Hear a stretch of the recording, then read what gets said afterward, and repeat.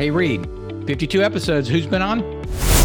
Susie Bowie, Will Armstead, Jeanette Ginling, Sean Sackman, Stephen Solomon, Brian Deming, Rob Lane, Chris Rich, Charlie Murphy, Kathy Layton, Cheryl Taylor, Amy Alexander, Jessica Muroff, Deborah Jacobs, Ashley Dietz, Dennis Murphy, David Fink, Cliff Walters, Amanda Smith, Teresa Grimison, Hardy Smith, Roxy Jurdy, Larry Clark, and Mike Oxman, Lauren Diorio, Matt George, William Kennedy, Patton McDowell, Adrian Bookhammer.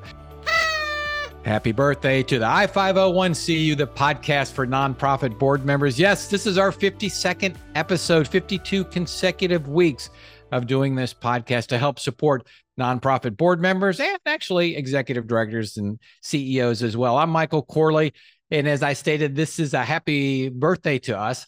And, when Reed and I launched this podcast a year ago, we forced ourselves. We said we were going to do this for a year just to see if we get any traction. And I tell you what, we've had a heck of a time. And I've had so many wonderful guests on this. And as you're going to hear, if you haven't heard already, the number of guests that we've had, it's really been a treat to me to interview so many of those folks and to get to know some new people. So in this episode, I'm going to just reflect on a few things over the past year and try to put it a little bit into context of what I'm seeing as I'm working with nonprofit boards in my consulting practice. And so I could talk about every episode we had because our guests have been absolutely phenomenal. And I hope you've enjoyed them as well as I. But as I think of three themes, particularly as it relates to what's happening today in my consulting practice, is there are, number one, over the past year, I've been affirmed how important serving on a board of directors is, and how it is without a doubt the best leadership development experience for a board member, for an individual, be it from the business world, not the business world, but serving on the board, the depth and breadth of issues, leadership issues that you experience throughout the month, certainly at board meetings, is second to none. I cannot think of another type of training, real-time training, where you have to make real leadership decisions is available to any of us who just want to participate. We just want to be on a board of directors. And if you go back to episode 7, I talk a little bit about this. I identify the 7 aspects of being on a nonprofit board, why it's the best leadership development experience available. And I firmly believe this, and that was episode 7. So that would have been 46, 47, 45 episodes ago. And I still believe it. Serving on a nonprofit board is the best leadership development experience ever. And, Kathy Layton talked a little bit about that. You have to be a contributor and not a placeholder as a board member. Episode 16, that really sticks out, Kathy saying that. And I have seen it over the past year. I work with board members that are clearly contributors. And then, unfortunately, those that are just placeholders. And boy, that's so frustrating to the other board members and to the CEO and executive director. I encourage you, if you're going to do it right, go all in, grow and develop professionally, and be a contributor and not a placeholder. All right. So this is a little bit closer to home as I'm working with a number of clients on this, and that's the importance of bylaws, the governing documents of the organization, the articles of the incorporation. You start with the articles of incorporation, going back to Cliff Walters in episode 32. He says that is a Declaration of Independence. The Constitution are your bylaws, whatever the grammatically correct term is. So think about that. The articles, really your declaration. This is what we are. How are you going to be governed? The bylaws. And the bylaws should be written to give you flexibility, but also put those guardrails in place. And it's really, really important that you understand any wording in those bylaws because there are ramifications and repercussions related to those.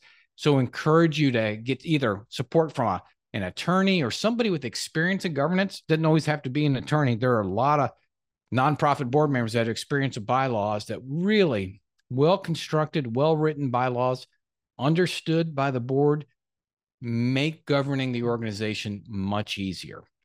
And I would also encourage you, make sure you check those at least once a year, maybe once every other year to really review those. And they're allowing you to govern like you need to be governed.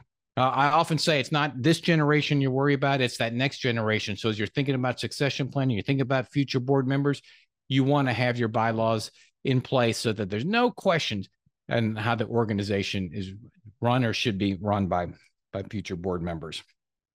Here's another one that's near and dear. So this is number 3. that's near and dear right now and the number of clients I'm working with, and that's the relationship between the board chair and the CEO. That relationship, the succession, the change, the ongoing challenges between those two roles. We talk about it in episode 34 when we had Amanda Smith and Teresa Grimison, both the Community Foundation of Brevard. Theirs is a really good relationship, and they work very well together. And so they complement each other. And that allows Teresa, the CEO, to do what she needs to do and knows that she has support from the board, and she doesn't have to worry about a lot of the board issues that so many CEOs do because she's got a chair that is managing the board. And that's the chair's role, to manage the board. Lauren Diorio in episode 43 touched on this a little bit.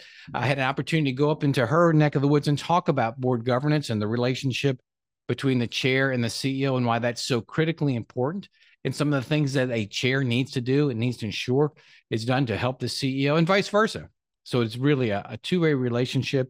And I would argue that is the most important relationship in a nonprofit that can make or break the organization, certainly for a year or two as those folks are in those roles. So as I think back on the first year, I could go on and on. I could talk for quite some time about this. It has been an absolute pleasure.